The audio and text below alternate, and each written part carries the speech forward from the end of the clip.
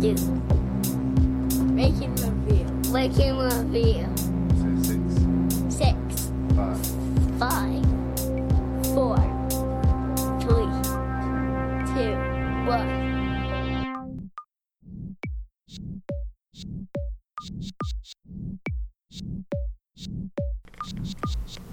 Hello and welcome to the 46th episode of Rank and Review.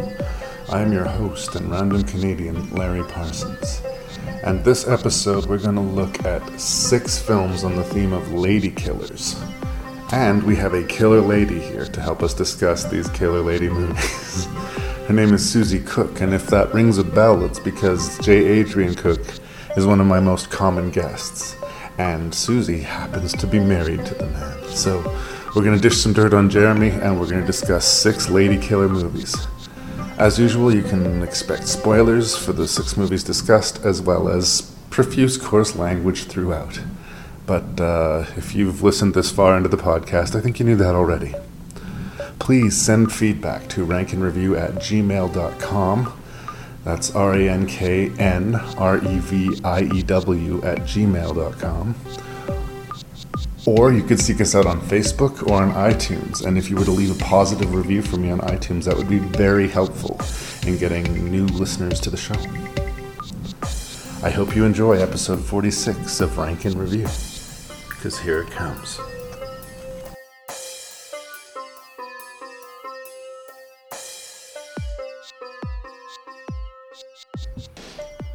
So we're about to record the 46th episode of Rank and Review. That's impressive. And congratulations to you. Thank you, Susie. We have Susie Cook here with me today. That's how you want to be credited, yeah. Susie Cook? Yeah, I'm good with it. You don't have an alias you want to go with? No, Pirate Buttercup is... I don't need to go there. If that rings vaguely familiar, that's because Susie happens to be married to one of my most frequent guests, J. Adrian Cook. He insists I call him J. Adrian. No! It's so hard for me to not call him Jeremy. It's got to rip your heart out a little. I've been calling him Jeremy for over 20 years. That's just mean. But I'm glad that you're here because I'm guessing that because he was doing all these podcasts for me that you got force-fed some movies. And I would like to apologize, I guess, because I bet you some of those might have been tough for you. But... No. Well, yes. At least I had the option of going to bed. That was really... He's now prepping Terrible 2's 2. Oh, I know. I'm aware. So again, I apologize, and I appreciate your warm presence. So we can take any opportunity to shit talk Jeremy that we want. So there's this guy I know? Right. God. Yeah. So yes, thank you for that. And I believe you chose, or you asked for a category or selection which had strong female roles. Yes. And we've landed on Ladykillers, is what I'm calling this episode. Okay. Because they all have ladies who kill stuff. Yeah. That's a fair thing to say. It's a fair thing.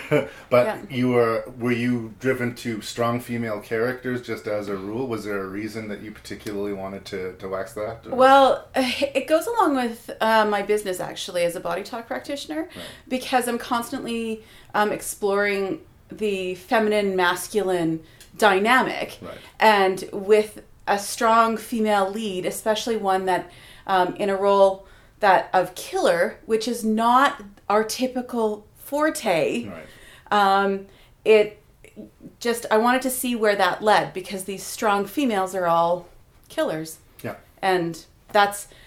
In fact, I think that's one of the things we should explore when we talk about the movies is, are they heroic characters? Most of the time we're dealing with vengeance here. Yeah. And so we're cheering for them, but it's not necessarily a noble pursuit, right? Yeah. And the other thing that I would look at, especially with a couple of these, is like, if we had switched the central character of this movie and it was a man, would it be different? Would it be better? Would it be worse? Interesting. There's one in particular I'm going to talk to you about. Okay, great. So, yeah, the 6 movies we're going to talk about. We're going to do 2 Tarantino movies this week, you guys. But I saw no real need to split up Kill Bill Volume 1 and 2. So I think we're going to start and finish with the Kill Bills.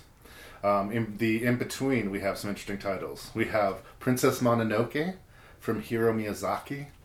I hope I'm saying that right. You did beautifully. We have Crouching Tiger, Hidden Dragon, which is a huge Oscar winner from about 12, 15 years ago. Oh, don't ask me. I have no idea. From Timur Bekmambetov, Gesundheit. Oh. Wanted, which is based off of a comic book, big sort of shoot 'em up. From producer Luc Besson, we have Colombiana. Luc Besson sort of is one of the champions of sort of hard-ass female protagonists, so we can get behind that. I'm missing one. Have I missed one? Oh my god. No, I don't think so. No, because you Two Kill Bills. That's right. Yeah. See, this is exactly when I try to remember them. I'm like, and then the ones that kind of blend at the bottom, and there's 2 of them, and we got those, so I think we're good. So yeah, those are the 6 ones that we're going to be looking at today. Is there anything else you want to get out of the way by way of introduction before we dive into this fray? No, Okay. I think I'm good. I will say one thing quickly. I've worked in the prison system. The prison system. I work at a jailhouse, a holding cell, and I can't really talk a lot about it, especially on the podcast, because I signed things saying that I won't. But one of the things that I was told early on when I started work there is that you got to keep an eye on all of the intakes, all of the prisoners. Anybody who's coming in and out of the cells, they're there for reasons that are not good, so they're going to be reacting strangely. But I was always told to especially watch the ladies. I don't know, and again, I'm not going to point any fingers, I'm not accusing anybody of sexism, and my personal witnessing things bared this out to be true. But as a rule, from a psychological standpoint, by the time people get into the cell, most of the guys realize they've been caught, and they're not going to talk or scream their way out of it. A lot of the ladies, I'm not going to say all, a lot of the ladies are pure venom and vitriol from the second they get there to in the cell and afterwards. They refuse to relent. Some people will say this is a, positive thing, the fact that they've got real gumption. But when you're working a night shift, listening to somebody scream endlessly for 8 hours about the great injustice of them being incarcerated for being drunk and beating someone up. But what I wanted to say is that it's true. From my personal observation, yeah, we've dealt with some real bad dudes, but on a case-for-case basis, the ladies tend to be more sour than the dudes. I could not agree with you more, Larry. I'm going to offend somebody with this one. Wow. But women are hairless, honorless men. You take away those 2 things, you got a woman. Because the honor piece is just so huge. We don't have that shit. You guys have a code. Nuh-uh. There are no rules. There are no, don't stab your best friend in the back. We're going to do that to each other. The female we love the most, we're going to be mean. At some point. At some point, if they have something we want, sorry, bitch. So as horrifying as it is or isn't, the expression bros before hoes has no female equivalent. No, it really doesn't. I mean, it takes a lot of willpower to keep it above board with the women. Wow, yeah. Well, I'm going to choose not to comment on that because I want to preserve my marriage. But well, I think that there's a lot of truth in what you're saying, Susie. Yes. 1 ticket to Tokyo, please. 1 way. That woman deserves her revenge. And we deserve to die. No kidding, I heard it was kind of hard. Silly Caucasian girl likes to play with samurai swords. Yeah. Any more subordinates for me to kill? Hi. So, congratulations. This is the first Quentin Tarantino movie that has been reviewed on my show. We've talked about Tarantino, and we did From Dusk Till Dawn, which he wrote, but this is, I think, the first Quentin Tarantino joint that we're going to review. And I guess the second, because Kill Bill was divided in 2. Lucky me. Yes, lucky you. Well, that's one of the many interesting things about Kill Bill is that what decisions, and unless we can get access to Tarantino's brain, we can only guess, were made through art and what through commerce. I know that originally Kill Bill was going to be one movie. And then all of a sudden, it was 2 movies. And now, almost over a decade after they've been made, there's rumblings that there might somehow be a third. I think that the part 1 and 2 of Kill Bill are tonally different enough to sort of justify their individual chapters. But this is one story. Yes. So, how necessary that was, well, we'll discuss.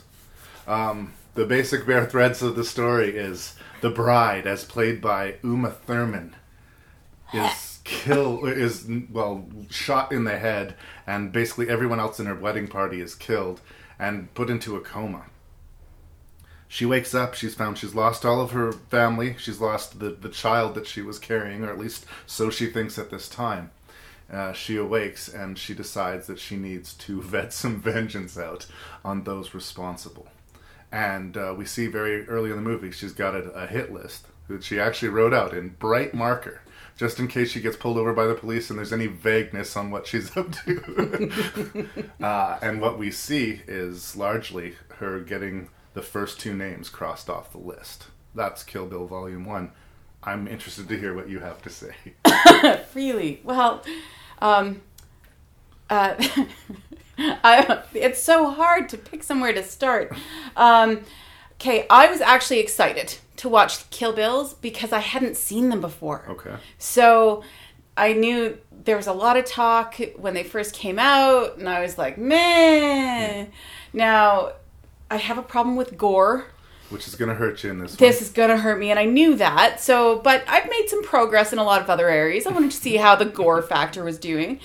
Life is gory.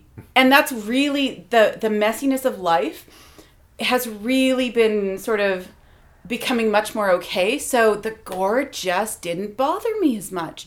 I was really pleased with that. The whole movie, it makes me laugh because there's so many things. The only thing that when I mention Kill Bill, I think Pussy Wagon. This is the thing. I am so repulsed, and it pleases me greatly that existed in this movie. I gotta say, the Pussy Wagon and the guy who belongs to it, one of my biggest problems of the whole movie. Exactly. It's repulsive, and yet the Pussy Wagon itself is such a great The vehicle. fact that she would be driving the Pussy Wagon is kind of funny and almost heroic. Yes. But the origin story of that is classic ugly Tarantino. Oh, yeah. I think we talked about it actually when we talked about From Dusk Till Dawn. There's this huge monologue, pussy, pussy, pussy, where Cheech Marin just yells the word pussy for about 3 straight minutes, essentially.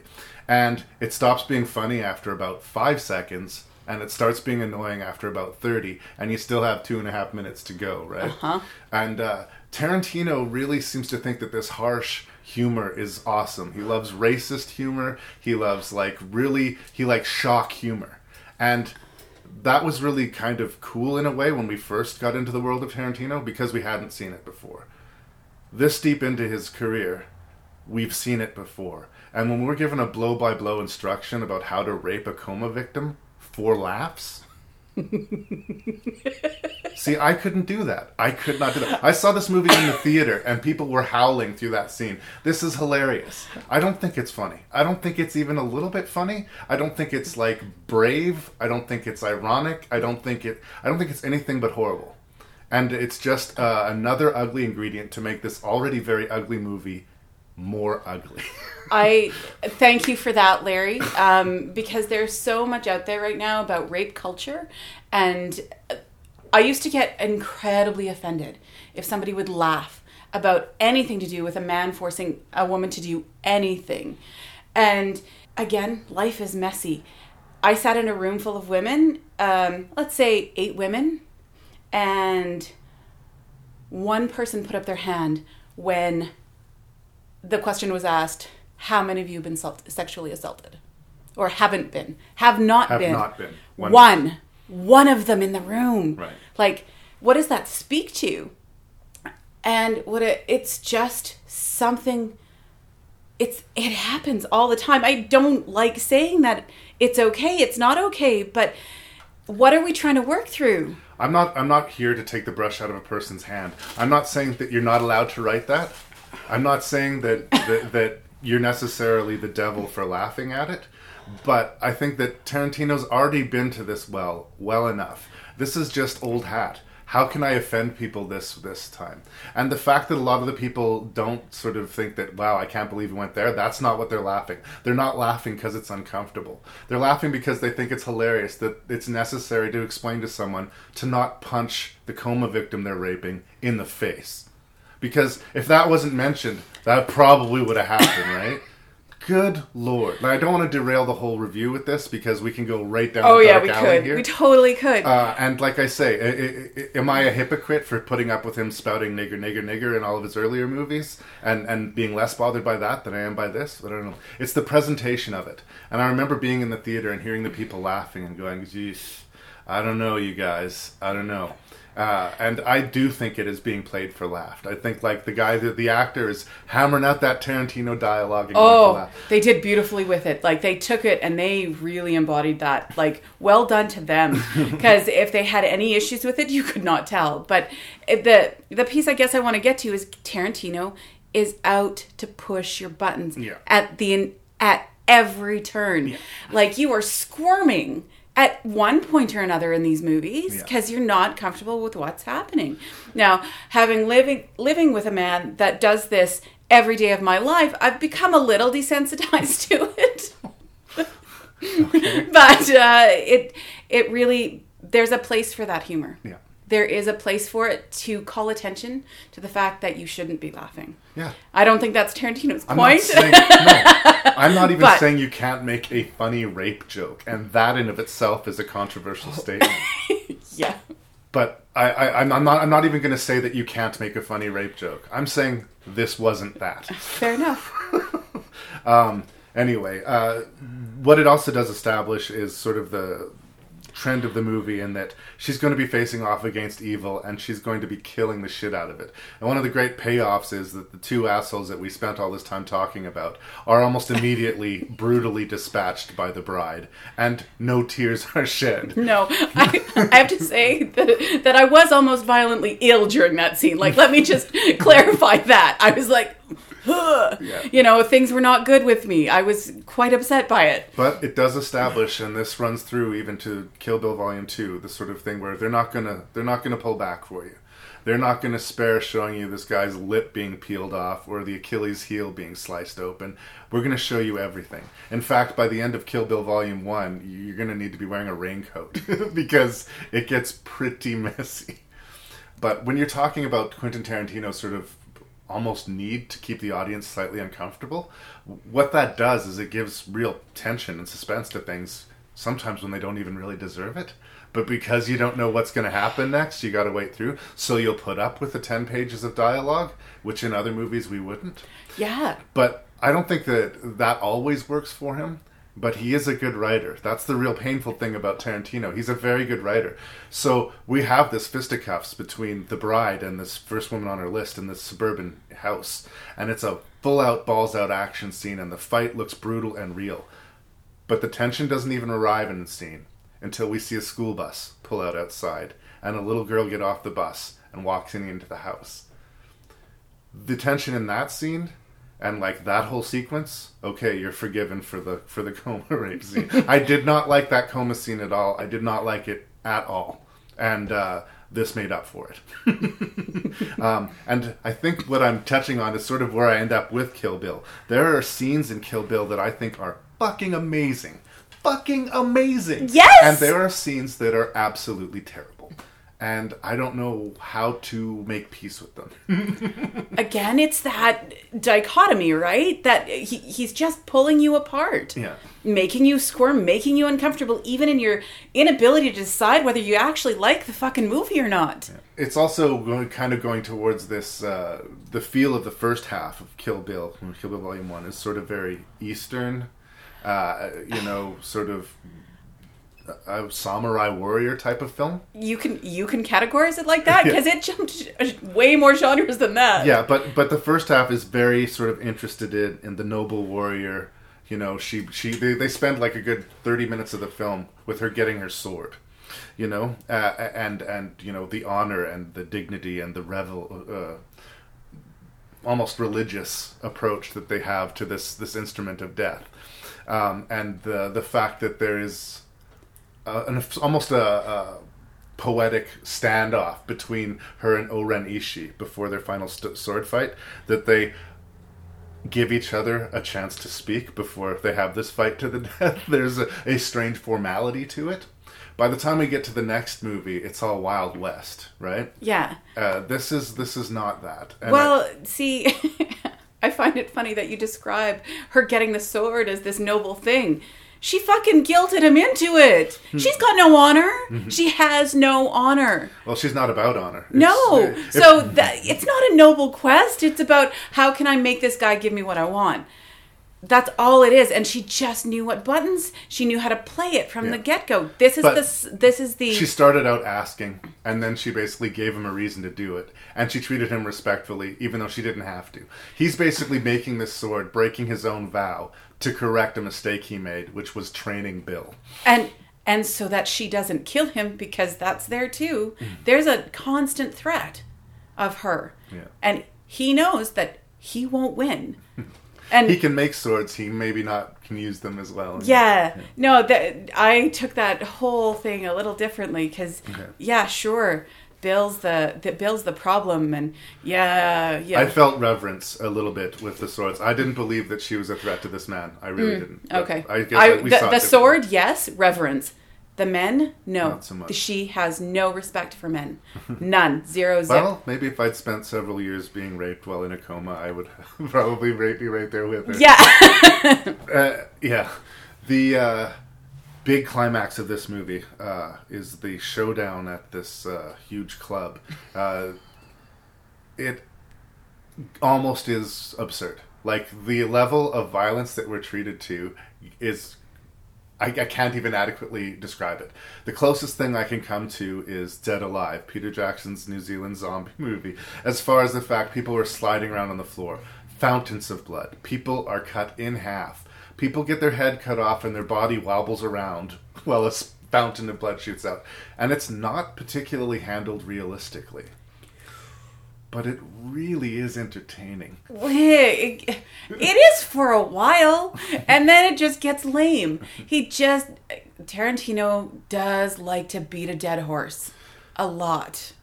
Well, she's got 99 bodyguards, and the bride kills all of them, and we see it in a pretty amazing sequence. And I think that one of the boldest and smartest choices that he made about this is about, after the first couple of kills... we do a zoom in on the bride's eye, and she blinks, and everything goes black and white. And for the next 5 minutes, everything's in black and white. Yep.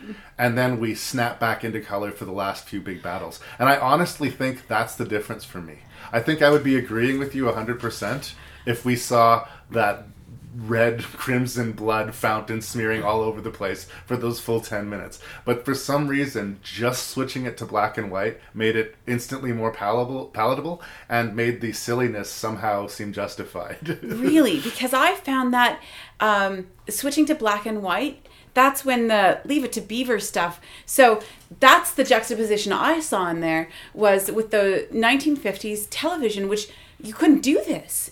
You couldn't. It was all nicey nice. Here's these perfect little families. And that's the juxtaposition with rampaging, woman killing all these guys in a style, in a genre that's Leave It to Beaver. See, I didn't get the Leave It to Beaver, I guess. I didn't see any people representing high values at all anywhere in the movie. It was more in just the aesthetic. I really paid attention to all of the genre changes as we went through, and Tarantino packed every genre he loves. I don't know, even the ones he hated into these movies. Like, it felt like this platform. Here's everything I love, all in one movie. Yeah, well, that's Tarantino, though. I've said it before. He just takes movies that he loves, puts them in a blender, and sort of reformats them. I still think he's talented. Yes. But he's a remix artist in a lot of ways. Yes. Yeah, I don't know. It reminded me, I couldn't think of a more different movie than this, but I reviewed a little while ago Schindler's List. Uh-huh. And that movie is just mercilessly violent. It's merciless. But because it's in black and white, it's somehow made it easier for me to take in. I think if I'd seen that 3-hour thing in living color, I would just need a barf bag. For some reason, Really? that black and white gave me a layer of separation that I can watch this and I can put up with this. That totally makes sense. I get that same thing with the new TVs with the higher hertz on them, Right. where you look, it feels like you're in the room with them. Yeah. And so that's just a lesser level. Yeah. You're so much further away because it's in black and white, and our world is not black and white. It makes it unreal instantly by taking away the color. Yeah. Anyway, by the end of this, she's got 2 people off of the list, and there's more people to be crossed off the list, but I guess I can't adequately finish my review until we talk about Kill Bill Volume 2. Is there anything else you want to say about Volume 1 before we move on? I do, actually. There's definitely... by the end of it, I was just sort of kind of getting blasé to her whole story.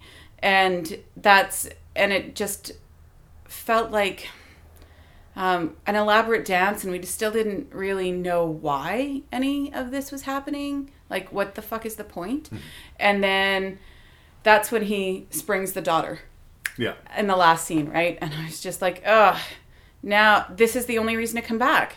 The only reason I would have to go see Kill Bill 2. Other than you have to do Larry's dumbass podcast. Yeah. I was thinking of going to the theater because so many, and yeah.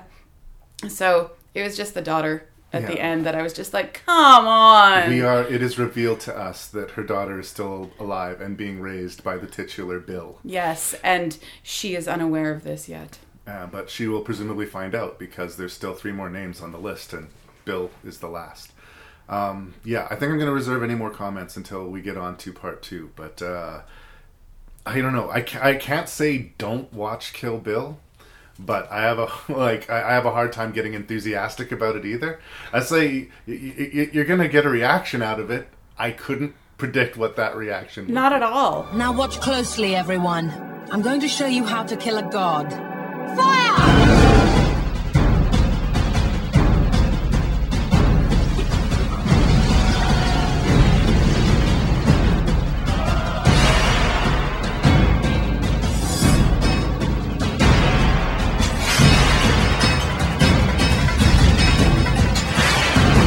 You cannot alter your fate. However, you can rise to meet it if you choose. So I'm not sure how familiar you are with Studio Ghibli or Hayao Miyazaki. I love him. You do. Right on. So I don't think we'll be too far apart necessarily. Princess Mononoke is kind of considered this filmmaker's masterpiece. I don't know that it is, but a lot of people say that it is. I'm in agreement with you. I would tend towards Spirited Away personally. So much better. But I still think that Princess Mononoke is gorgeous and like beautifully rendered, a cool story that is simultaneously familiar and yet new. Like all of the elements here we've seen before, but not in this world, not in this sort of canvas. Yeah. So it's strange because it's familiar and yet completely distinct. So I'm a fan of Princess Mononoke. The main character is Ashitaka. Ashitaka. It sounds like a shit talker. He's a shit talker. Well, he's pretty badass actually, because when we meet him, he is defending his entire village from this forest demon swarming with bugs and worms, and there's a very impressive battle in which our hero is victorious, but he's badly wounded, and the wound comes with a curse, and actually a lot of negative repercussions. Thanks to him saving the village, he is now banished from that village. He must go west, find what caused this rot in this old god that made it go mad, and hopefully find a cure for his own curse. And so off he sets, and sort of a series of adventures beset him. When we finally sort of get to the main action of the plot, it sounds like your very, very familiar sort of Fern Gully versus Bulldozers type of place, right? You've got the spirit world in the forest, and the gods in the wild, and the Iron Town, which is actually referred to as Iron Town, at least in the dub. of people building, and basically they're not given good white hat, black hat, good guy, bad guy. They are treated as these are two powerful entities that are trying to live in the same place and cannot. So whose side you're on in a given scene can change, and sort of where the good and where the evil comes from in the story can change from a different scene. And for a movie that is fully animated to be this rich and complex makes it a special film. Absolutely. So I have officially just blown all over this movie. So I apologize. I hope I didn't color your position, but please, Susie, what did you think of Princess Mononoke? Be advised, our friendship is at stake. Well, I have watched this many times. So watching it in this new way, with just trying to critique it a little, as opposed to just sitting down to enjoy it, because this is one of my biggest things, is I'm like, I don't want to look at technique. I just want to enjoy the movie. Stop thinking so much. Yeah. My husband's pretty bad for that. So, and so this is my first time. I'm like, wow, okay. I'm just seeing all these new things. I love the pace of it. He's so good. The fact that the things in the background don't have outlines, but the things in the foreground, your attention is drawn to them because they have outlines. And you can do that with animation. You know it's important because it has an outline. Like, it's just subtle things like that that let you focus on the story and not the background. Yeah. Which is beautiful. You could watch this movie with the sound off, but you shouldn't. No, but but you could. It is that beautiful. You could. And this is cell animation. I don't think I made that clear. This is not computer animation. You know, the characters are drawn a frame at a time, and some of the action is very, very impressive, and there's no lag to it. It's got a sort of smooth and ferocity to the action sequences that make you in it. Like, you stop thinking about it as an animated film pretty quickly. At least I did. Yeah, absolutely. I typed up notes as I was watching these movies, but in this one I was afraid to type anything because I was so riveted, and I knew that I might miss something because it just packs so much into every moment of the movie. You are riveted by it until the end for me. Oh yeah? Third act kind of kills you a little bit? Something in there. Like I said, I've seen this many times.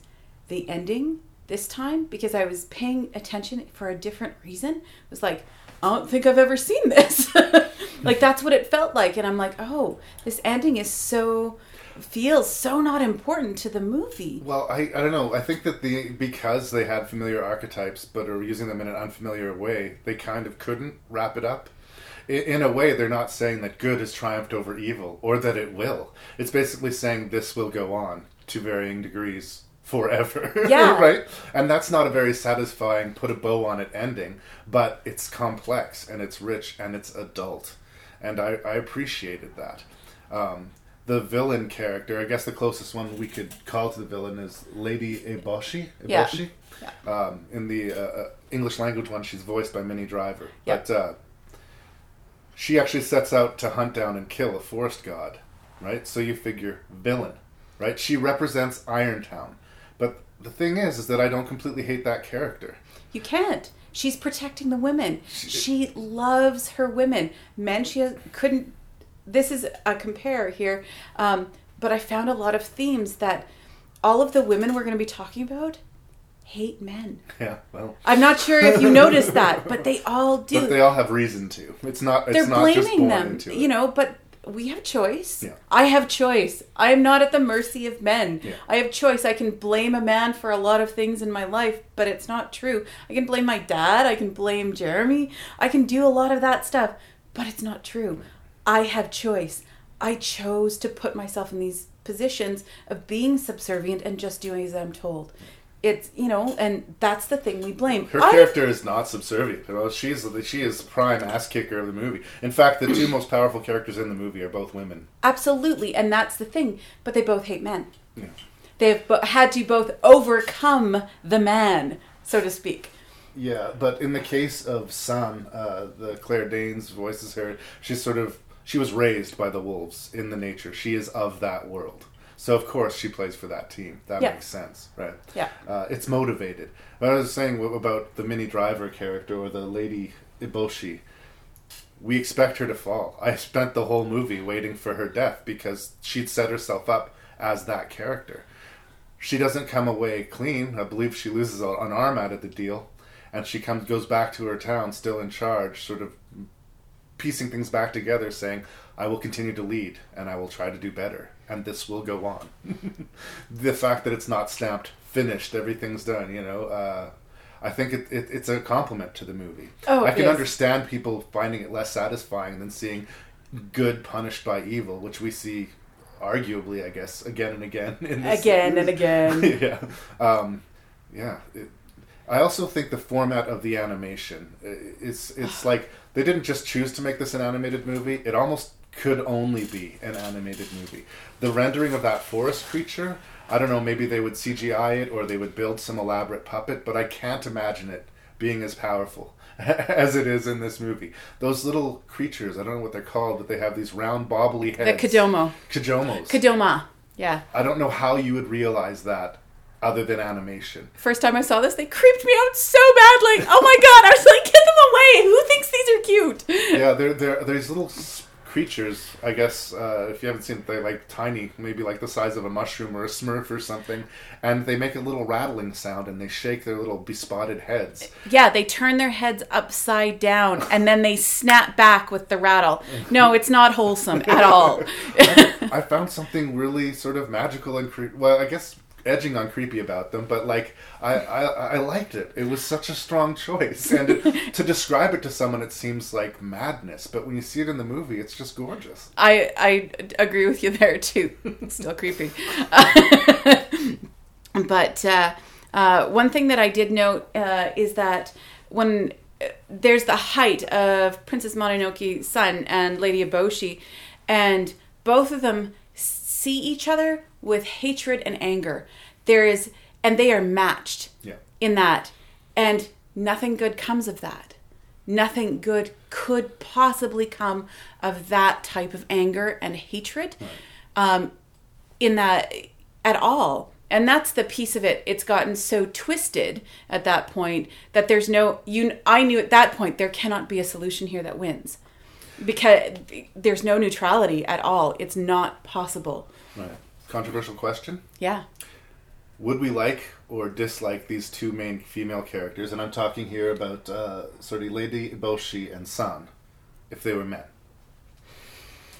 Same scenario, same story, but it was like a dude who was in the forest being the ultimate hunter and a dude raised by wolves defending his territory. Would that change the spice for you significantly? I'm not sure. I think we would like Lady Eboshi less, and we would like San more. I honestly do. Yeah? Because I think that their roles would be more clearly defined. Absolutely. Man raised by nature, man raised by, politics or whatever. Yeah. I don't know. I think the fact that they're women made us want to like them more.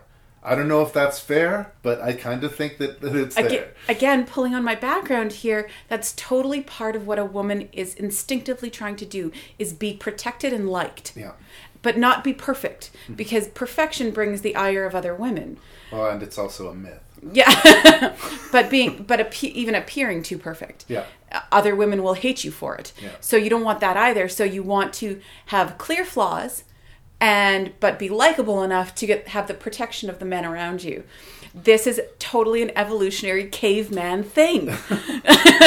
And you hit the nail on the head that you're absolutely right on what would happen with those two characters if they were men. Yeah. I mean, I still think it would be a cool movie and everything like that, but I think that the sides would be less gray. There would be a very definitive good and a very definitive bad. And that's the way I look at it. Maybe I'm... Yeah. I love me some Princess Mononoke. I think it's interesting that our main character, Ashitaka? Ashitaka? He's a shit talker would be actually a really good name too. It's interesting because he is our protagonist, it seems, like for the first half of the movie. And then he becomes kind of a witness. He's a witness to the whole thing. That's the whole point. It's the story he's telling. Mm-hmm. right? It's seemingly from his perspective, everything is happening. The male at the center of the movie, aside from a selfish goal to get this curse cured from him. I disagree. They told him when he left his village that he was going to die. His dying act would be to save the forest. Well, but like, and hopefully himself, but like he has his own personal quest. Yeah. He bumps into this on his quest, right? Yeah. But it's interesting. He's a witness to the action. He is not an instigator of it. And typically, if you got a man in the center of the movie, he is the guy who instigates the action, right? He's the guy out on revenge to, get those evil people what killed his kids or whatever. But he's sitting there going, no, calm down, ladies. He's the one guy who sees both sides and says, you're not completely wrong, but you got to meet in the middle. And you're not doing it. Yeah. And Lady Eboshi was never going to side with him. She actually says the line in the movie, remember, we can't trust men. Lady Eboshi says that. Yeah. Not San. We can't trust men. There's it was just like, she really said that. She actually said that. Just laid it out there. Yeah, like, holy shit. No, that's not true. But what the fuck? Hey, I don't have to agree with you 100% of the time, but I appreciate it if you lay those opinions bare. At least I know where I stand.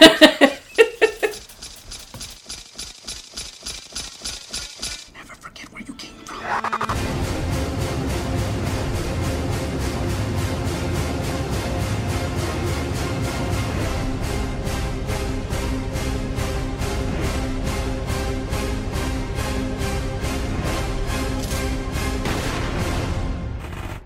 Stop until you feel what I felt all these years. And now I'm going to finish it. Never forget where you came from.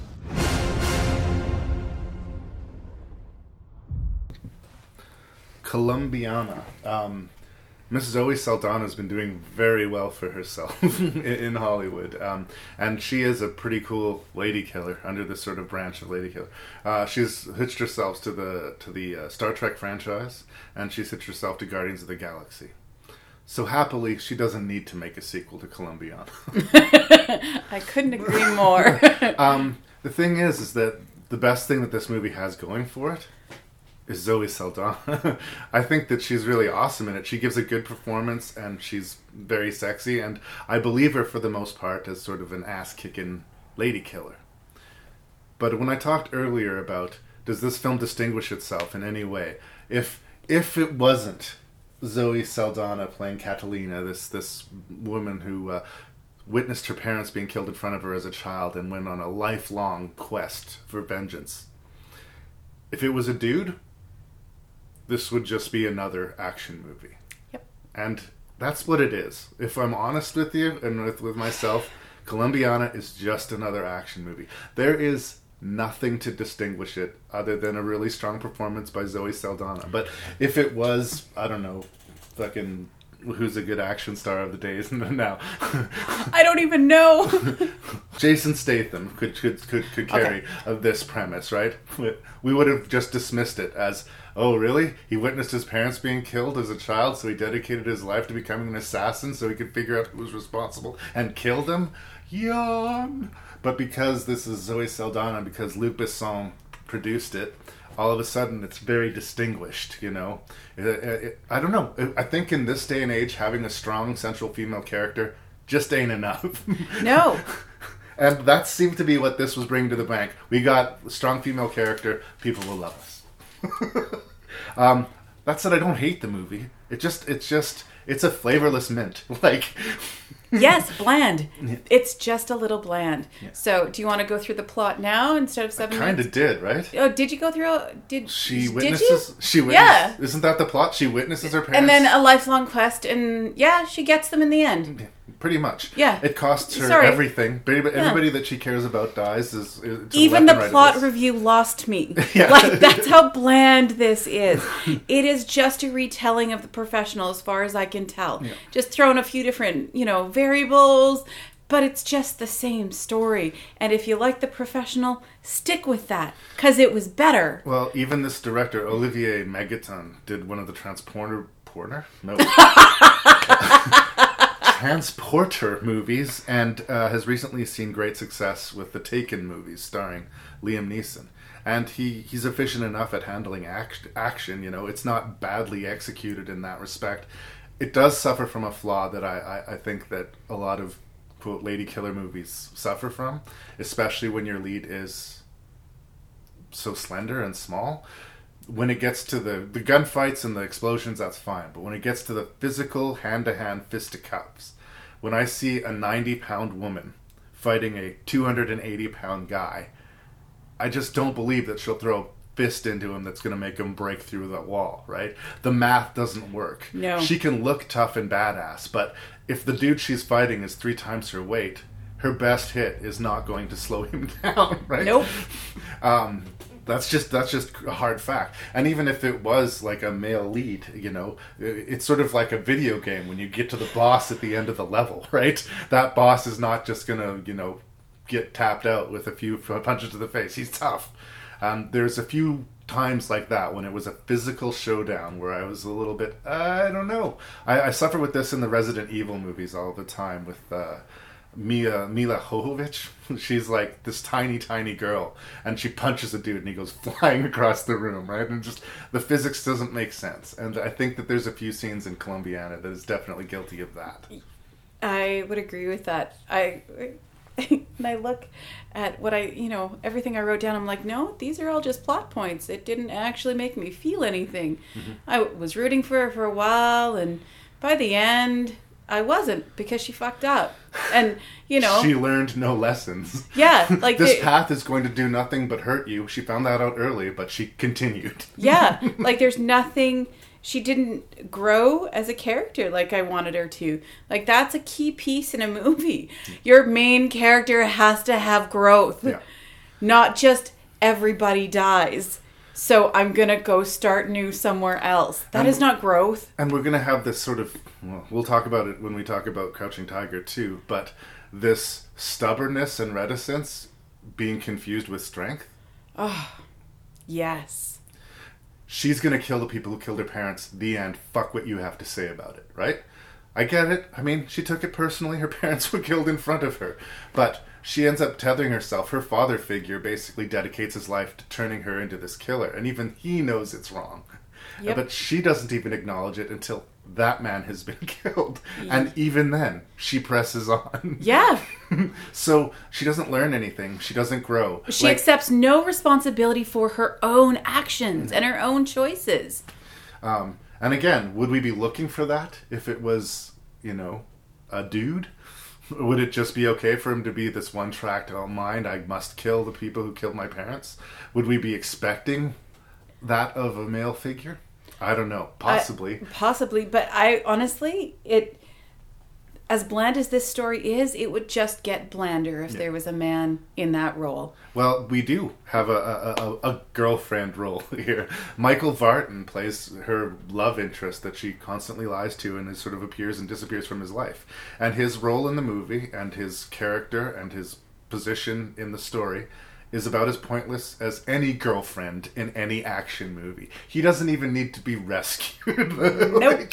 He's just pointless. He's somebody for her to have sex with and then ignore. And I mean, if that's progress, that now we write roles for men that are just as shitty as the roles we used to write for women, I don't know where we've landed, people. But I don't know. So in the end, it was well executed, and in the final scenes where she gets her revenge, animal cruelty wins the day. What the fuck? Really? Well, elucidate. And how does animal cruelty play into this? Well, when you have your dogs trained to kill and eat on demand whatever meat is around. Mm-hmm. There's been some unhappy times for those animals. Mm-hmm. There has been some, to train an animal to eat a live human.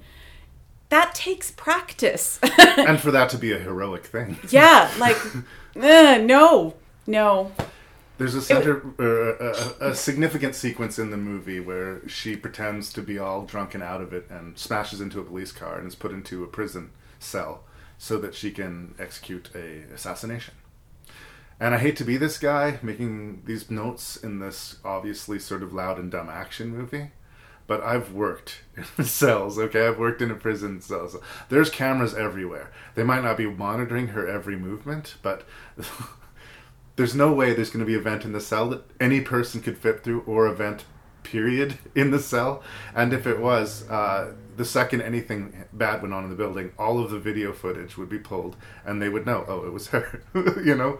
Like, it's a cool looking, but very dumb sequence. And, like, again, it was like almost but not quite. I kept on feeling that throughout this movie. This movie's almost good, but not quite. Not quite. I mean, I think it was well executed for an action movie. I think that there was enough love put into it by somebody to make it at least look pretty most of the time. Now, there was the comment in the movie, she's just that invisible. And then a rocket launcher goes off, which made me laugh out loud. But, I mean, if I have to pick out that moment as the highlight of the movie, we're not talking really high on the overall. It's images that stick with me more than anything else in this movie. A lot of them involving Zoe Saldana. There's a scene of her silhouette swimming under this pool, and it's right next to a shark that is swimming. This guy is so rich and badass that he has a pet shark. And she's so badass that she will swim through the pool with the shark just to get to him, right? But it was a cool shot. Yeah. But kind of a dumb idea. It's full of cool shots. And let's just string them together with some tenuous plot, and we've got a movie, right? This'll sell. Yeah. Because Zoe Saldana is hot. Yeah. Well, and that's, I think, the other unfortunate thing, because it's not unfortunate that she's hot, but she is, like, unbelievably sexualized throughout this entire movie in a way that you rarely see even out of Jason Statham. They will find ways for him to have a fight scene with his shirt off every movie. At least once that will happen. But the camera just loves sliding up and down her figure. And I get it. I get it. But if we're taking forward steps and making her a strong female protagonist, does she need to be this sexualized at every frame? No. She doesn't need to. I mean, it's easy on the eyes. Yeah. It's like, again, am I complaining? No. I mean, do I want her to be wearing, like, hospital scrubs the whole movie? Probably not. But she is very heavily sexualized in a way a man in this role probably wouldn't be. Not that muscly guys punching people out aren't sexy to some people, but it's just not the same thing. Nope. They don't cut to, I don't know, Jean-Claude Van Damme just, I don't know, punching a bag in the backyard, sweating over his manly muscles, and the camera just having a scene dedicated just to that. I mean, you don't see it. You don't see it. But Zoe, we're going to see her practice her little yoga routine and prance about in her underwear. So thanks for that. This is the mind-numbing black hole I call a job. And this is me, Wesley Gibson. Nobody. Like everybody else, I just keep waiting for a lotto ticket out of my boring existence and into a life that means something. I knew your father. My father died the week I was born. Your father died yesterday on the rooftop of the Metropolitan Building. He was one of the greatest assassins who ever lived. Then the other one is behind you. I thought he'd be taller. Shoot the wings off the flies. You're insane. Insanity is coasting through life in a miserable existence when you have a caged lion locked inside. I really think you have me mixed up with somebody else. So once again, we're going to talk about Timur Bekmambetov. I recently reviewed a movie of his called Day Watch. He did a couple. One was Night Watch, one was Day Watch in Germany, and they are visually astounding movies. And they're telling fairly rich stories based off of a series of novels. They are so astoundingly well produced that Hollywood noticed, and they brought Timur overseas to do some big budget Hollywood movies, of which he has done 2 so far.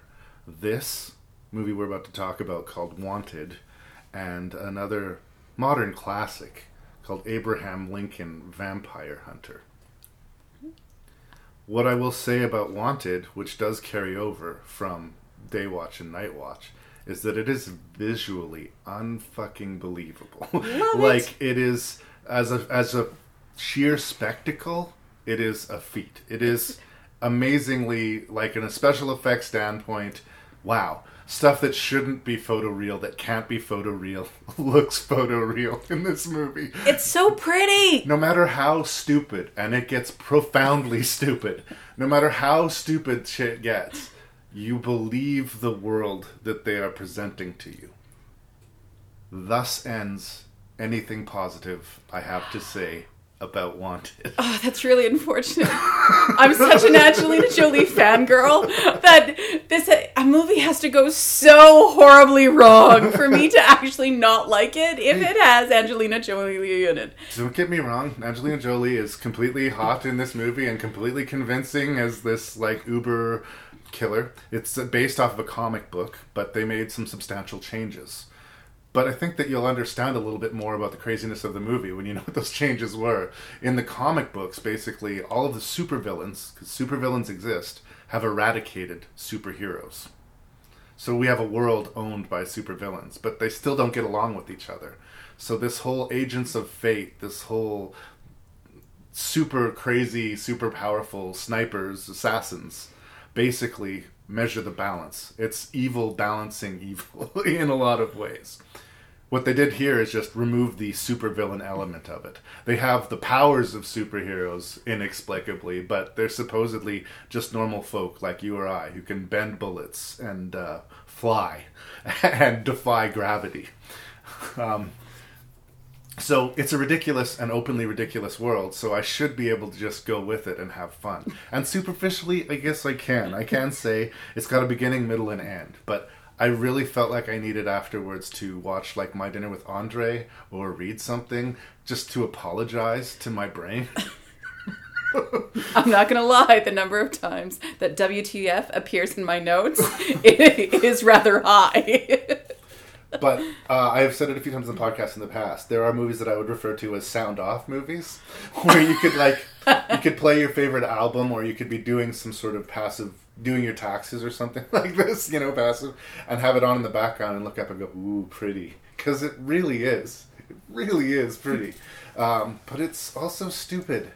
Isn't it? Am I wrong about that? No, you're not. I mean, my God. I mean, there's a couple of lines in here that So at the end of the movie, I'm just going to skip there because the rest of it's kind of a gong show.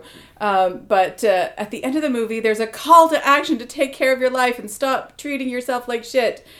And in my head, I added the note, but you better have superpowers because that's the only fucking way he did it. Yeah, that's the last fuck you of the movie. That's the movie waving a big middle finger at you at the very end. I will back up to the beginning, but yeah.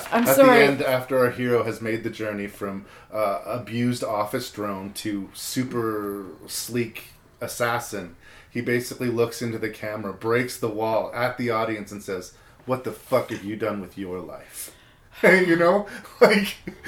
I've clearly just been wasting my life not killing people left and right and not just having, just waiting for the day that somebody shows up and says, oh, by the way, you're a millionaire and you have inherent superpowers. Yeah. Because what a dick way to end the movie. Well, yes. I mean, that's totally the whole thing of it. This is a new twist on an old fairy tale. This is the princess being rescued from the tower, right? He's the princess. He's being rescued and coming into his inheritance. It's just a big twist on that.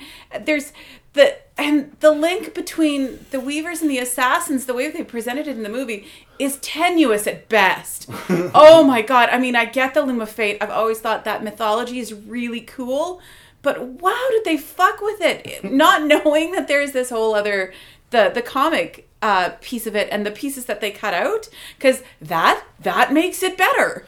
But well, and this is the frustrating thing about movies of this sort of scale and spectacle, because they have a really, really capable cast here. James McAvoy is our lead. I've always found him very likable and engaging on screen. He often plays sons of bitches, but somehow we like him because he's James McAvoy, He can walk that fine line. Angelina Jolie represents our Ladykiller, and she is badass, and she is dreamy, you know? And she is the exception to my women are honorless men. Right. And honorless, hairless men. She has honor. She is actually the only one that has honor. Given what you just shared about the comic book, though, that's where that's coming from, is she is the anomaly. Yeah. And in all of this, which is where the piece that I was like, okay, this is her men thing that I was looking for, that theme throughout everything. And like, no, she just, not there. It's just like, this is right. Yeah. She's got that right and wrong line that, you know, most women kind of blur. And we don't live in a world where people were born with inherent superpowers to kill people. And maybe if you were, then what are you going to do? What are you talking about? I totally have that.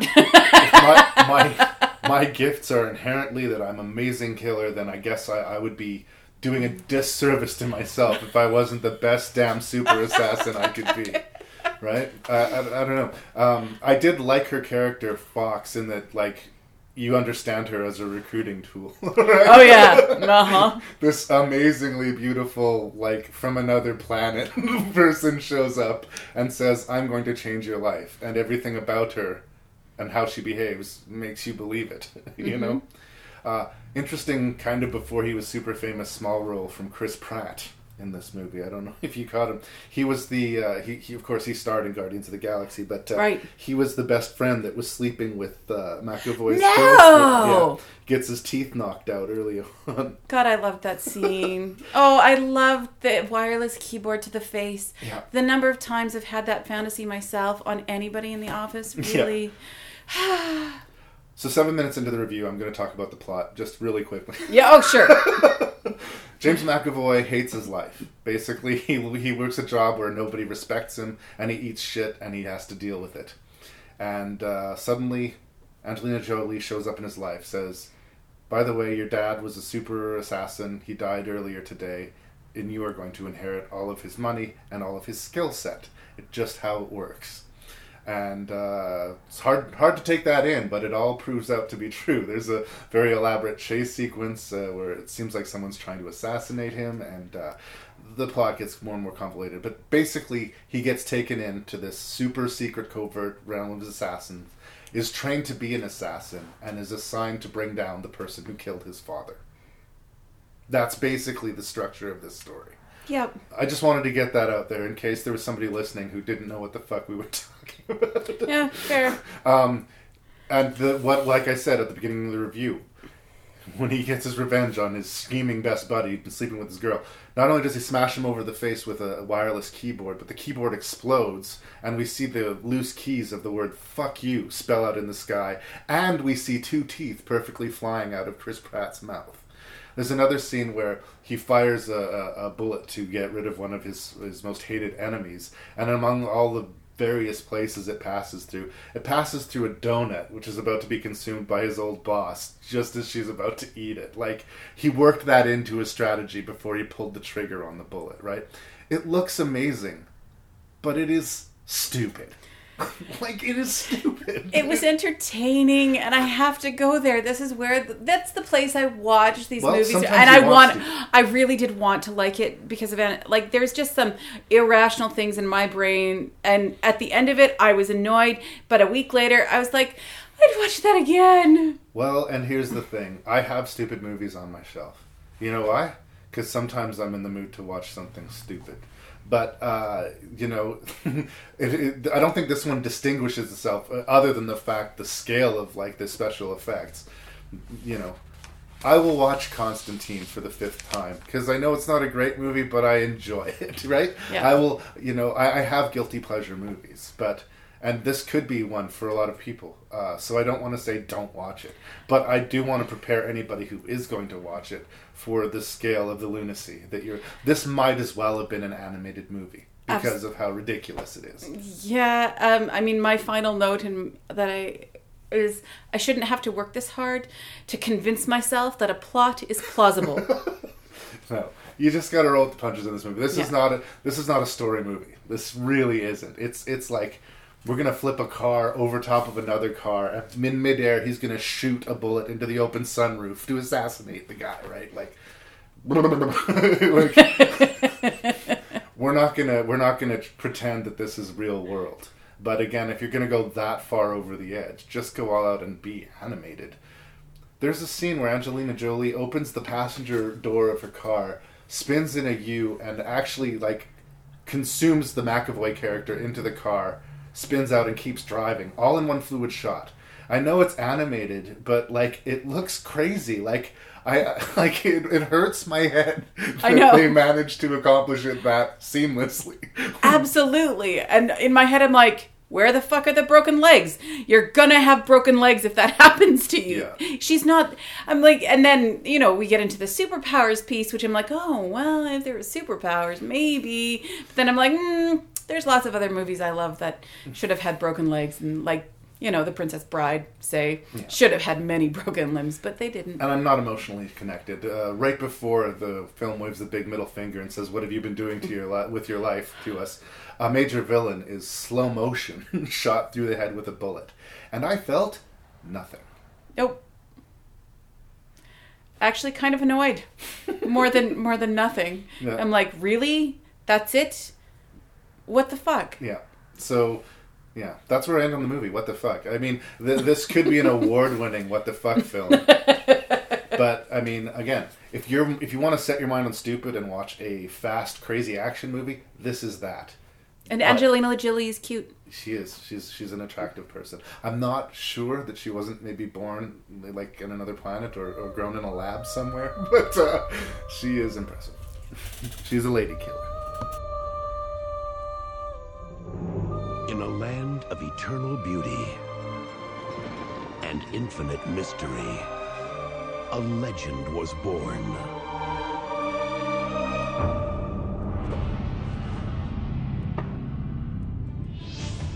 The story of a warrior. The woman he loved. A daring outlaw.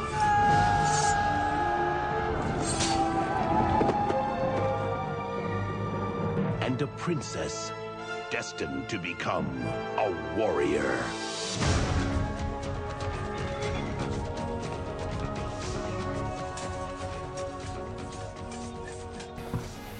So Ang Lee is a really interesting filmmaker, I think. He doesn't hit it out of the park every time. I mean, I'm not in love with all of his work, but when I look at his category, there's no two movies alike here.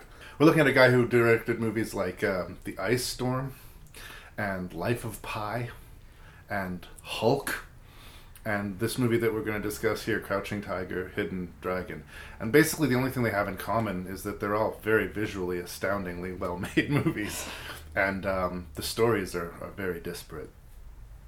This is an interesting one in that it kind of brought this this style of sort of magical samurai Asian world to this side of the ocean. It popularized it in a way that it had not been before.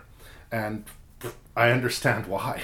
The wire work and the martial arts and the fight choreography is amazing. It is really amazing. I can't overstate how amazing some of the action sequences in, and the movie is beautiful. I think where we run into problems, if we can call this problems, is that this is actually an adaptation of the 5th book in a 6-book series, and we're sort of thrown into the middle of it. And I think there's a lot of stuff that would be even richer for us if we understood the background leading up to this. So I will plead a little bit of ignorance about the befores and afters and all of the sort of different conduits that are sort of feeding into the story before we get to it. But when I'm reviewing a movie, I have to kind of review this movie as it is, as I'm sitting here seeing it right now. So, much like when I said with Wanted, when I was like, this is visually amazing, it's like absolutely astounding, please watch it. There's also threads to it that I find kind of frustrating. I don't think it sinks the movie at all. In fact, I think this movie is going to rank very high on the list. But people are so enthusiastic about heaping praise and loving on this movie that I think a lot of people give a pass to a very, very serious plot problem. And I'm wondering if you aren't going to anticipate what that problem is. before I throw the ball into your court, though, I will attempt at least a bit of a plot synopsis. It's a fairly convoluted story, so it's kind of That's hard. the word for it, convoluted. It's kind of hard to distill it into a few words, but basically our main character that we're following through here, Zia Zhang, I don't know how to say her name. Jen Yu is the character that she plays. She's been taken under the wing of this very powerful sorceress villain character, who's a wonderful, very memorable villain called Jade Fox. You really hate this girl early, and you can't wait to see her get her comeuppance. Like, she's bad news, but she's super powerful, and she rocks it as a villain. But our protagonist, Jen Yu, is very powerful. She's got innate skills. Again, going back to Wanted, she's just like, she's put on this earth to kick ass. She is unbelievably powerful. But she is also undeniably a child. So she's constantly getting this war of influence. People want to help her. People want to guide her. And her position is, fuck you, don't do what you told me. Right? And that's not how I play. So basically that's what it is. It's this character bouncing from one would-be mentor to another and seeing if she's going to land on the side of the light or the side of the dark. I mean, there's more to it than that, but I think as far as a synopsis, that's where I'm going to leave it. Susie, what do you think of Crouching Tiger? So in love with how pretty this is. Absolutely. Love watching it. Now, when I first started going to university, I went to the midnight shows at Place Royale. Where they showed all kinds of those old martial arts movies. So all of the wire work, all of that was not new to me. The fight scenes were not new to me. Right. To see them this pretty was fucking amazing. Yeah. So I love it for that. Now, I'm not a fast reader, right. So subtitles, which is what I saw it in the first couple of times, I couldn't keep up. I got tired from the reading. I'm a big believer in subtitles personally, but different strokes, different folks. Yeah, and it's just because I don't read that fast. I don't get the gist of it enough to know what the fuck is going on. So I get tired of it, and it bores me. So this is the first time I've seen it with a voiceover. Now, that's not Chow Yun-fat's voice. No. And that bothered, I'm like, ah. I do think you lose a lot of severe fields in it. Like, even in the Miyazaki one, in Princess Mononoke, you can watch an English language dub, which has, like, Billy Bob Thornton and Billy Crudup and Claire Danes, and I will always take the subtitles, even in an animated movie. I feel like it's closer to the original vision the director had for the film. That's what it looks like, and this is what it's supposed to sound like, right? It's not their fault I don't speak their language. So if I have to read the dialogue, that's on me. Yeah, and it's gonna lose me if I have to read the dialogue really quickly. Right. But that's just me. It's not that I don't like reading. I just don't do it quickly. So it's got to be fucking important. Right. So this is my first time viewing it where I actually was present for the whole movie. I would lose it sort of at the bamboo fight in the trees. Right. And this time I was able to really experience that. And I was like, this is even prettier than I thought, than I wanted it to be. The end of the movie just blew me away this time because I wasn't in that tired state. I really love this movie. I think there's some pieces of it that go on a little too long, like the desert sequence. I was like, ugh. There is in the middle of the movie, about a 35-minute flashback, which it tells us how Jen Yu sort of meets her love interest, who fixes back into the story later on. But they stop everything to give us this flashback. And it goes on too long. Yeah. We could have just known that they fell in love, and that would have been good enough for me to keep the story going. But I think there's a little bit of respect there to the genre it's coming from. They're going for spectacle and grandeur. They could do that story with a plot point, a piece of dialogue, but no, they're going to show us those, vast desert landscapes and that sort of love cave and whatnot. Yeah. But when I started off, I said that there was a fairly troubling flaw in the movie. Do you know what I'm talking about? No, I have no idea. Okay. Well, This is controversial. I've gotten fights, maybe lost friends over this. Jen Yu, our main protagonist. Z is played by Z-I-Y-I Zhang is her name. I don't like her. I don't sympathize with her plight. She is a difficult, belligerent child through the whole movie. And everybody who tries to help her is deeply hurt or killed as a result. Mm-hmm. Okay, so I guess that's where we differ. Right. She's not my main concern in the movie. She's a side. I care about Li Mubai and Shu Lian. Yeah. That's why I'm invested in it. It's their story. That's just what they're trying to do. And in the end, when Li Mubai dies trying to help this girl, but it's at that point at the end of his life that he's got to enlightenment, and he realized that's not what he's looking for. And he came back because love is more important. And that's their story is actually the part that teaches the main character. Yeah, Jen Yu. About love. Yeah. And that... But what does she take from that lesson? She takes it and she feels unworthy for the first time in her life, undeserving. And then she takes her own life because of it, which is just stupid. Which is unfucking believable. It is unfucking... I'm sorry, at the end of the movie... At the end of the movie, these two people, you're right, who we care about more because they do the right thing. They're on a force of good. They know that she's been manipulated by Jade Fox into stealing this token at the beginning of the movie. They catch her, but they don't punish her. They say, you're being manipulated, let us help you. She says, fuck you, I won't do what you told me. The only person she even pretends to listen to is the clearly evil Jade Fox. She can barely not sneer while she talks. She's just festering, full of evil. But for some reason, our protagonist trusts her. But then she breaks out, and she's going to be on her own, and she's going to make her own choices. And what does she do? She goes to a bar, and they bring up the fact that she knows the Chow Yun-fat character. Li Mubai. Li Mubai, thank you. And she says, no, hell, he's my defeated enemy. That's what she says to the guys at the bar, and then they all get their backs up. And what are you talking about? And to prove that she's defeated this guy, which, by the way, she hasn't, she proceeds to beat the shit out of everybody in the restaurant. Everybody in the bar. She destroys the place. She's a kid! But that's my point. She is an angry, child through the whole movie. At no point am I given a reason to like her. Okay. At no point. At no point are you really... It takes a rare 16-year-old girl for anyone to like her. Even herself. So this... I guess I was her. I get her. She has the potential to change.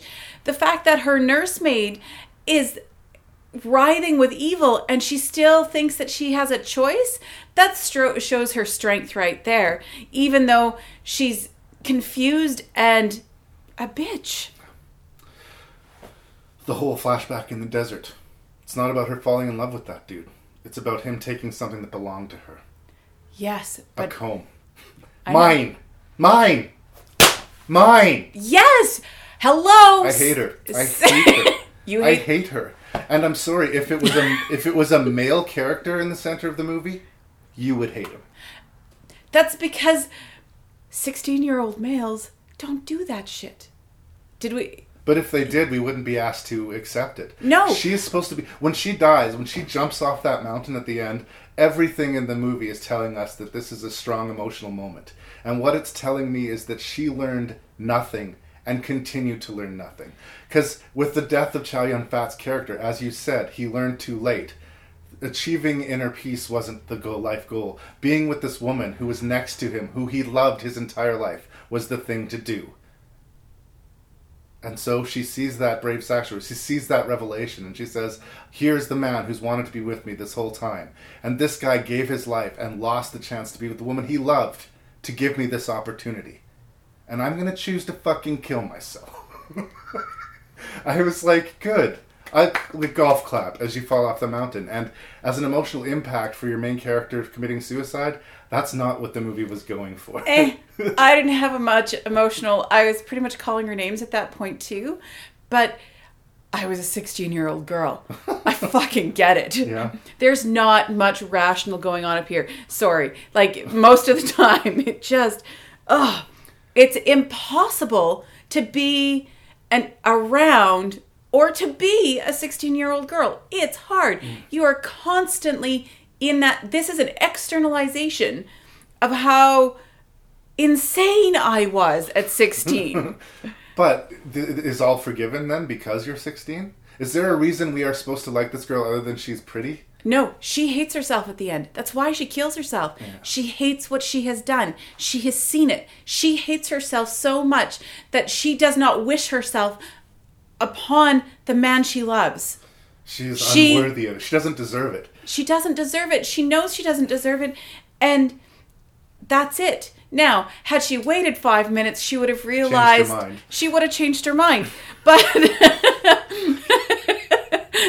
and realized that forgiveness is also available to her, even though she's been a bitch for 16 years. I don't know. If I thought the movie was an examination on the fact that all teenage girls are insane, I don't think that's what it is. But no, it's not. If that's what they were going for, if they were saying that people go through a phase of crazy in their teen years, then fine. But that's not what they were attempting. No, that's not what they were attempting. But we're holding a child accountable for the actions in her life where she is privileged, where she has had everything given to her and been influenced strongly by an evil woman. At the end, she finds her way clear. Clear enough to not wish herself upon the world anymore, because she is all of those things that you're saying she is. Well, I mean, it seems like you both simultaneously agree and disagree with me. Absolutely, I do.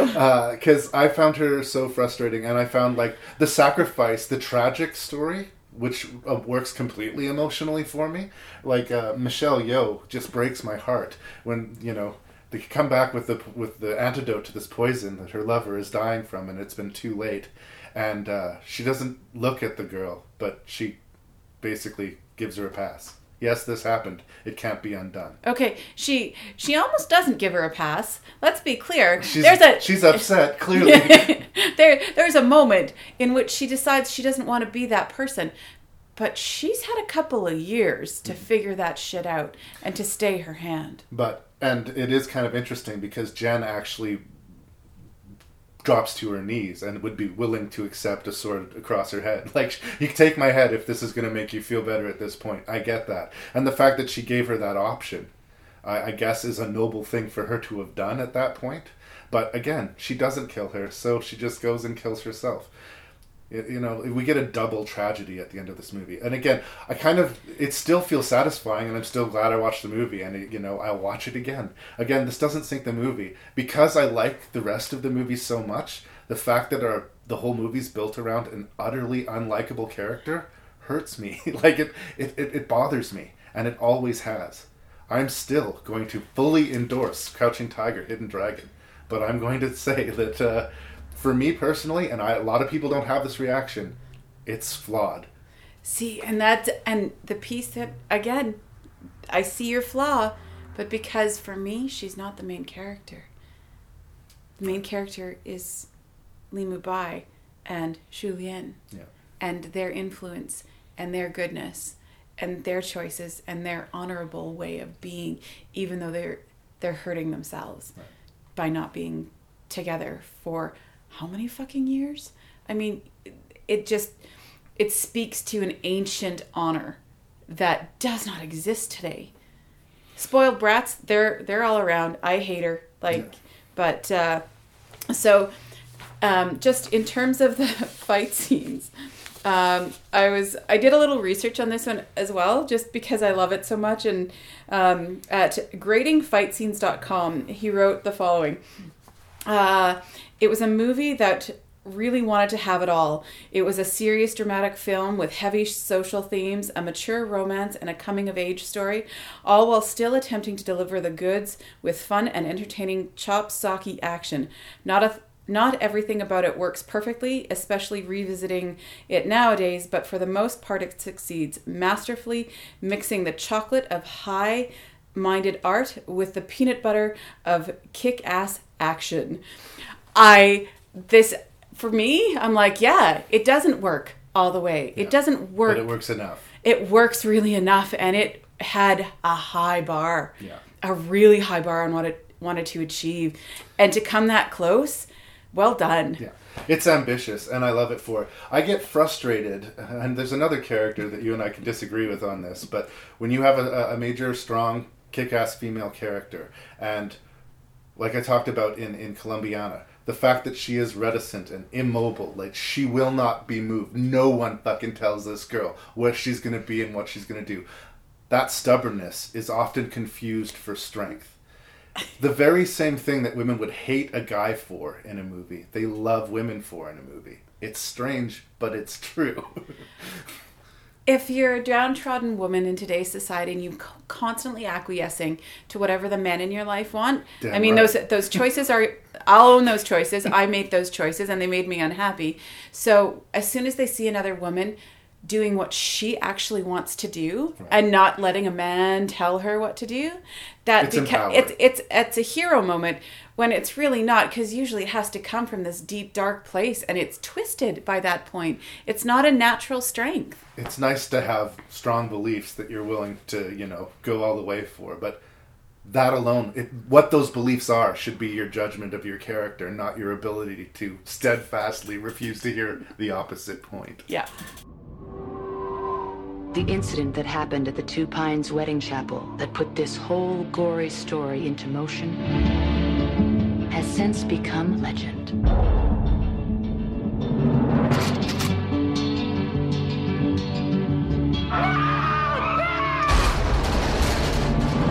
That woman deserves her revenge, and we deserve to die. I've killed a hell of a lot of people to get to this point, and I am gonna kill Bill.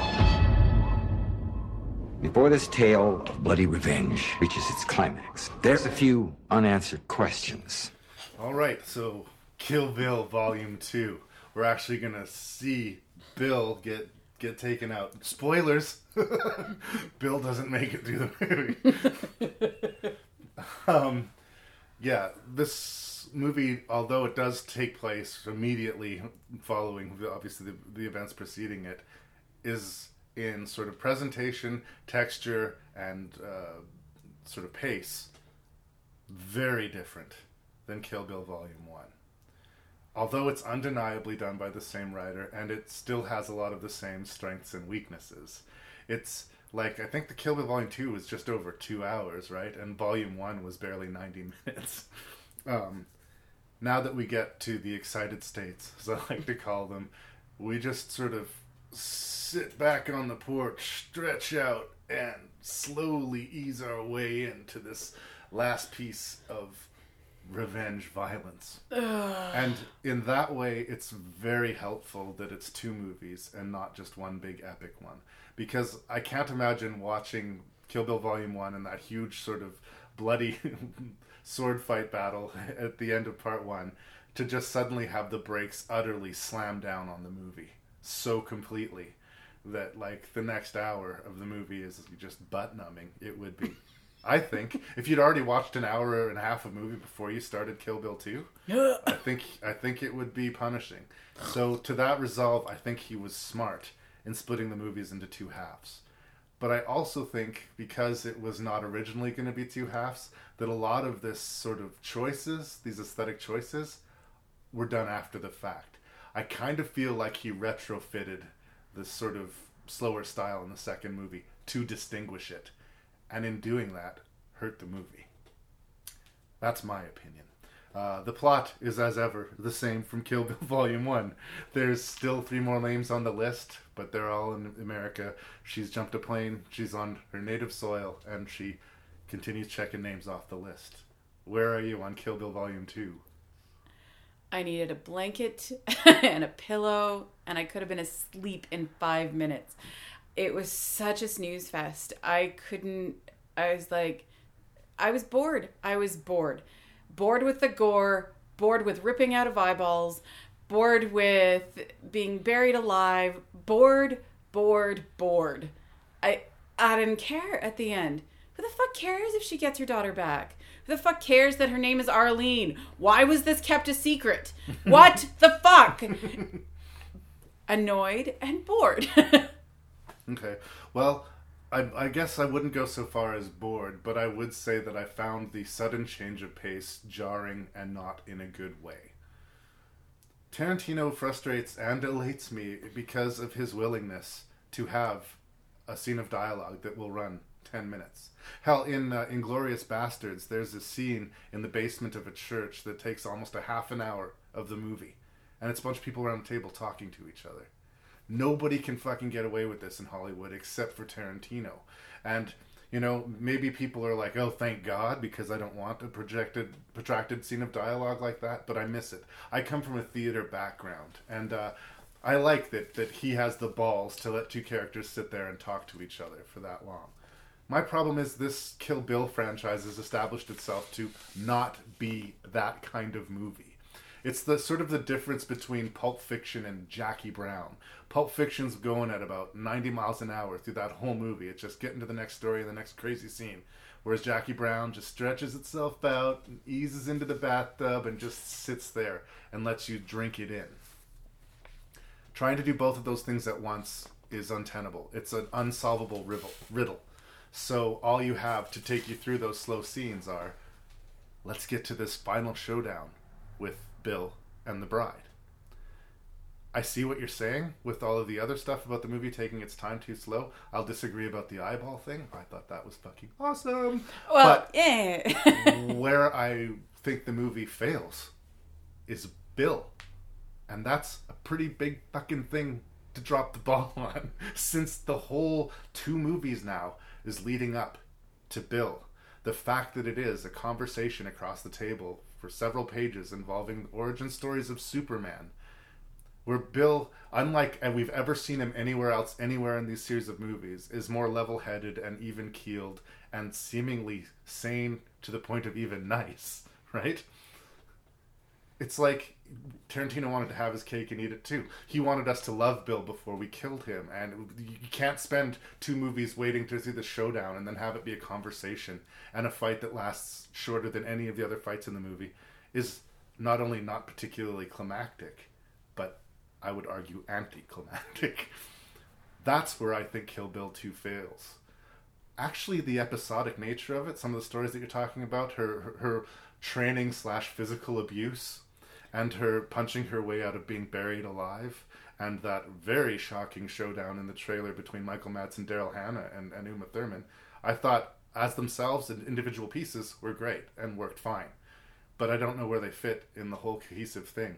And as much as I was having trouble with the pieces sliding around in Volume 1, Volume 2 has every problem that Volume 1 had, but much worse. But it doesn't have the momentum that Volume 1 did. Yep. Which kind of stings. Yep. There's, again, just like I said with the first movie, there's stuff that I really like about this, but it's hampered by stuff that I really don't like. And if the climax of a 2-movie saga for revenge doesn't pay off, I don't think I can 100% call you successful. But I always go to the buts, you know? There are some amazing scenes to be found here as well. I do love that Elle is left with no eyes. This makes me happy. Elle is the bitchiest of all the people that she needed to kill. Yeah. And she's left with no eyes. Yeah. That's great. I'm happy with that. I got the name wrong. It's Beatrix Kiddo, right? Like, that's the name. Why are we hiding this? Like, it makes no sense to me. It's just a fake hook to get you to come back. It's manipulative. Who likes to be manipulated like that? Movie audiences. So openly. Yeah. Like, he's mocking his audience. Tarantino is mocking his audience. He thinks he can shovel the shit. Yeah. And people will just eat it up. And mostly they do. And they do. He's not wrong. He's not wrong, which also bothers me immensely. But... Pick a path. Basically, we find out that the whole crew, which she was the bride, Uma Thurman, was involved in. She killed lots of people. She was part of these bad guys. She is one of them, you know. But they're basically Fox Force 5. The TV show that he talks about in Pulp Fiction. Basically, this is the, quote, real-world version of Fox Force 5. But if you're going to put your, if your world is going to include that, like characters from a 1960s failed television series exist in our modern way, and people actually drive pussy wagons, and then you're going to try and go to pull on my heartstrings a little bit later on and play real strong moral, emotional notes. No, you can have one or not the other. You can either try to be teaching me something, or you can be being stupid. But if you're trying to do both, I don't know that that's going to work for you. Yeah, and it didn't work for me. It really didn't. The second half, I mean, I had some tragedy in my own life in between when I watched the first one and the second one. Right. So when I went in a good headspace. I wasn't in a good headspace. So I had no patience for the bullshit that Tarantino was trying to pull over on me. I didn't want to deal with it at that point. And that says a lot about how temperamental his movies are. At the same time, Tarantino wins. He wins if there's a competition, he's winning. Yeah. Because everybody's talking about it, whether they loved it or hated it, Everybody's watched it, whether they loved it or hated it. Exactly. He wins. Yeah. And that's the thing, like, I have a hard time just saying, no, Kill Bill is bad. But I also have an equally hard time saying, Kill Bill's good. Yeah. I would say don't watch Kill Bill. Don't waste your time. I would say that you probably will get around to watching Kill Bill, because people who are into movies enough to listen to a podcast about them are probably going to check out Kill Tarantino. Bill. Yeah. Sooner or later, you're going to find your way. It's like if you're serious about film and haven't watched a lot of Kubrick, it would just seem somehow kind of like you were faking it, right? But this is not his best work, and nowhere near it. And that I would say confidently. I don't think enough bad can be said about the showdown between the bride and Bill. I really, really don't. Like, again, pick your villain, Tarantino. Is he an absolutely cold-hearted badass, which you establish at the beginning of the movie when he shoots a pregnant woman who he was in love with in the fucking face? Or is he a family man who just wants things to work out?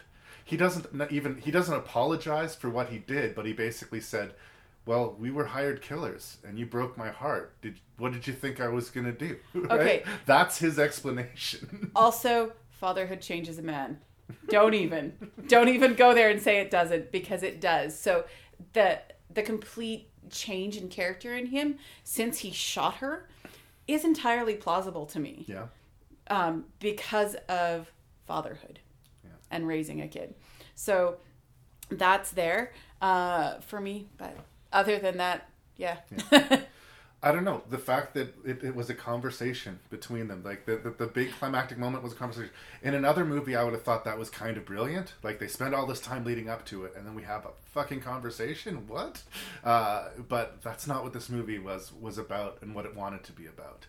And she makes some sort of crazy kung fu move on him that makes his heart explode when he walks away. Like, that is just dumb. It is anticlimactic. Actually, I love that part. The fact that the teacher didn't teach Bill that, but he taught her because he saw that she had more honor and would use it appropriately. Is that using it appropriately? I think so. Absolutely it is. It was revenge. I guess if revenge is appropriate. I don't know. Is it revenge when somebody, shoots you in the head and takes your kid? Like, is it pure revenge, or is there some justice in there? Is that honorable to do that? In an eye for an eye in the martial world where that training was taking place? Absolutely. Eye for an eye. Yeah. Speaking of eye for an eye, Daryl Hannah. She was sort of like the bitchiest of the female assassins. Love to hate her. We didn't like her right away. And I have to say, I'm sorry, Daryl Hannah. I've never been that impressed with you as an actress. But I thought you were pretty solid in these Kill Bill movies. And I really liked that even though she was on the death list, she is not killed. Yep. She is defeated. I love this sort of idea in the movie. We recently talked about Serenity in my podcast. I love that the villain of that movie was not killed in an elaborate explosion. He was defeated. Like, completely defeated. And that's where we end with that character. And there's something really satisfying about her being left blind and screaming in this trailer that's got a poisonous snake slithering around inside it, by the way. That's called a black mamba. Yeah. No, and I really did like that scene, that setup when she was paying off Michael Madsen, but there was a snake in the money, and that whole sequence I thought was awesome. But it was the only good part about this movie. Well, but again, I kind of was amused, although it seemed of another movie, by her training, where we go back in time and see her basically be subjected to 3 years of verbal and physical abuse by this guy who she inexplicably worships in spite of his consistently shitty behavior. Now, apparently that character, and I can't remember the name off the top of my head, is something that's kind of ubiquitous in sort of a lot of Japanese films, that sort of master character who's super hard but loved is a thing. Mm-hmm. And maybe if I had more background in that, I would appreciate it more. But in a way, it just sort of seemed like a comic aside story. By the way, she got her training from this dude who was, part Ninja Master, part Three Stooges. Yeah, well, but again, if you take that training and give it to a male, we are totally okay with it. We would not call it abuse if it was happening to a male. That's true. I guess, toughen up, huh? Yeah. But I guess that's how she took it. Maybe he may be slapping me because I'm not doing this right, and he may, humiliate me and make me climb stairs all the time, but he's not treating me, he's not giving me, he's not making me take off from the ladies' tea. Yeah. Anyway, I mean, again, it's tough for me to land on this one. I'm like right down the middle on Kill Bill Volume 2. I will say I enjoy Kill Bill 1 more than I enjoy Kill Bill 2. Yes.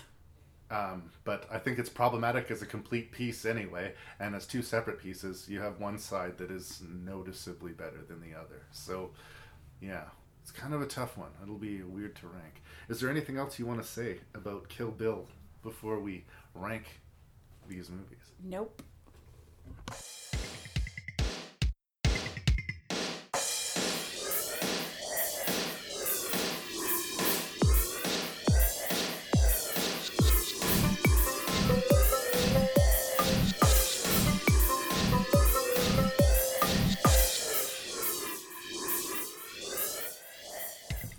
Thank you so much, Susie, for doing this. I really do appreciate you being here. And again, I'm going to apologize for all the bad movies that I sent home with your husband. I do have to say, though, you have not used this as a proper platform to shit talk Jeremy. You got a few digs in here. I did, but there's that whole thing where I love him and I actually do respect him quite a bit. That's so weird. I'm a J. Adrian Cook fan as well, I guess. Although his taste in movies is fucked. I know, right? Anyway, of these 6 Ladykillers movies, what was your least favorite and why? Kill Bill Volume 2. There you go.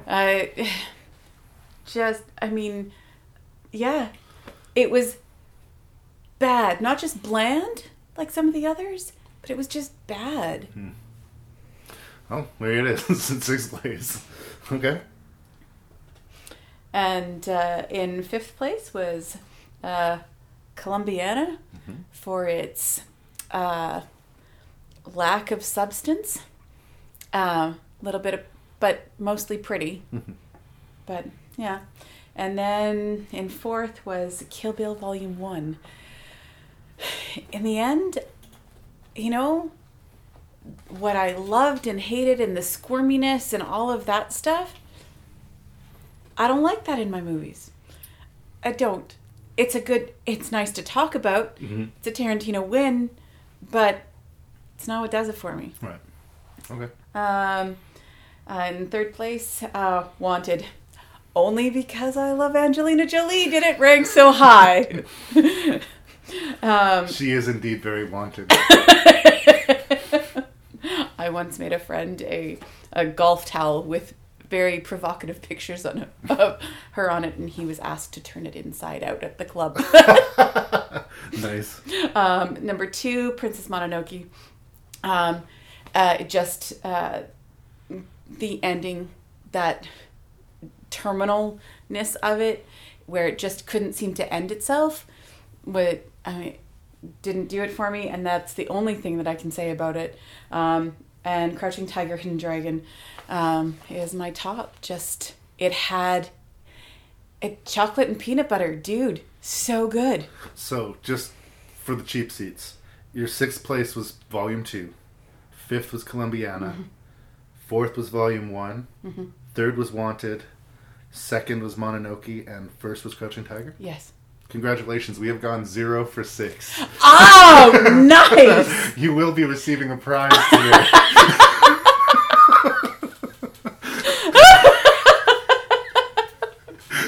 That's okay. We don't have to agree on these 100%. I think that we agreed enough with this that we're still going to part friends today.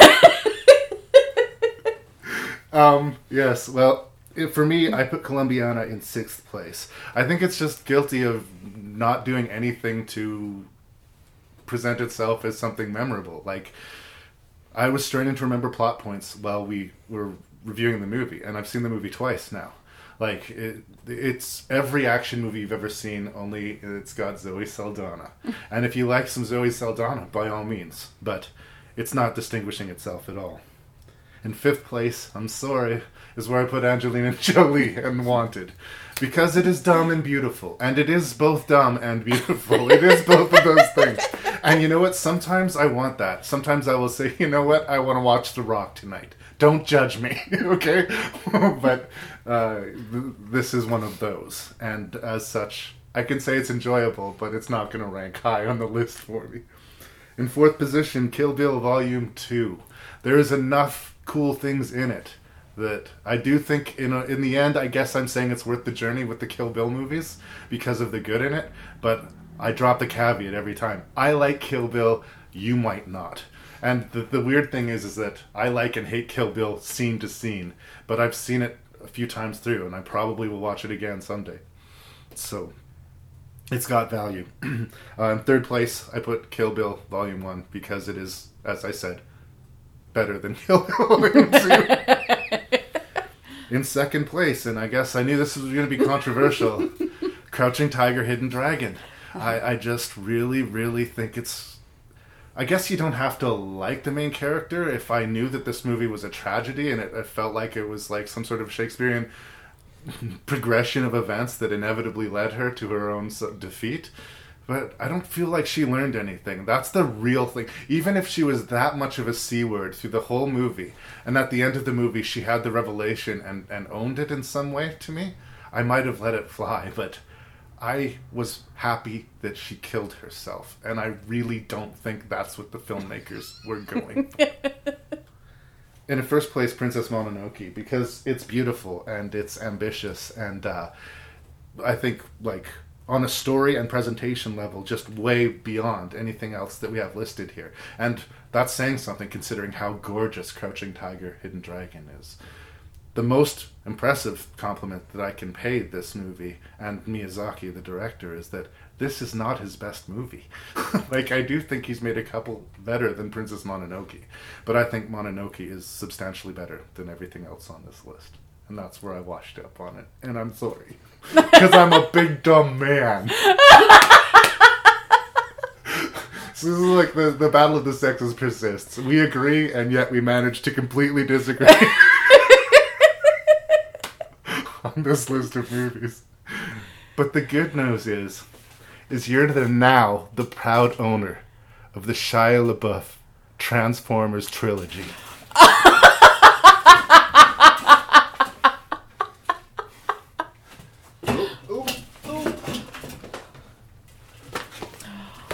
Thank you so much for this. Enjoy that. Drink it in. That's hours of entertainment.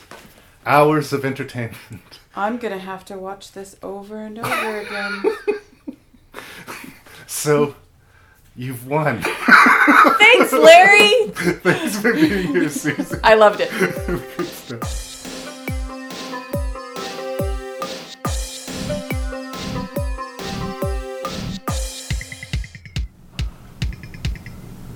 Well, I sure had a lot of fun with that episode, and I hope you guys did too. Thanks again to Susie. She was a great guest, and you will be hearing her again, so we look forward to that. Once again, I would like to thank everybody for listening, and once again, I would just like to ask you if there's another movie nerd in your life who would enjoy this podcast, just spread the word to them, because that's what makes it worthwhile, knowing that there's people listening. Please send your feedback to rankandreview@gmail.com. Seek us out on Facebook and on iTunes, and check out the website at rankandreview.ca. This is your host and random Canadian, Larry Parsons, saying until next time.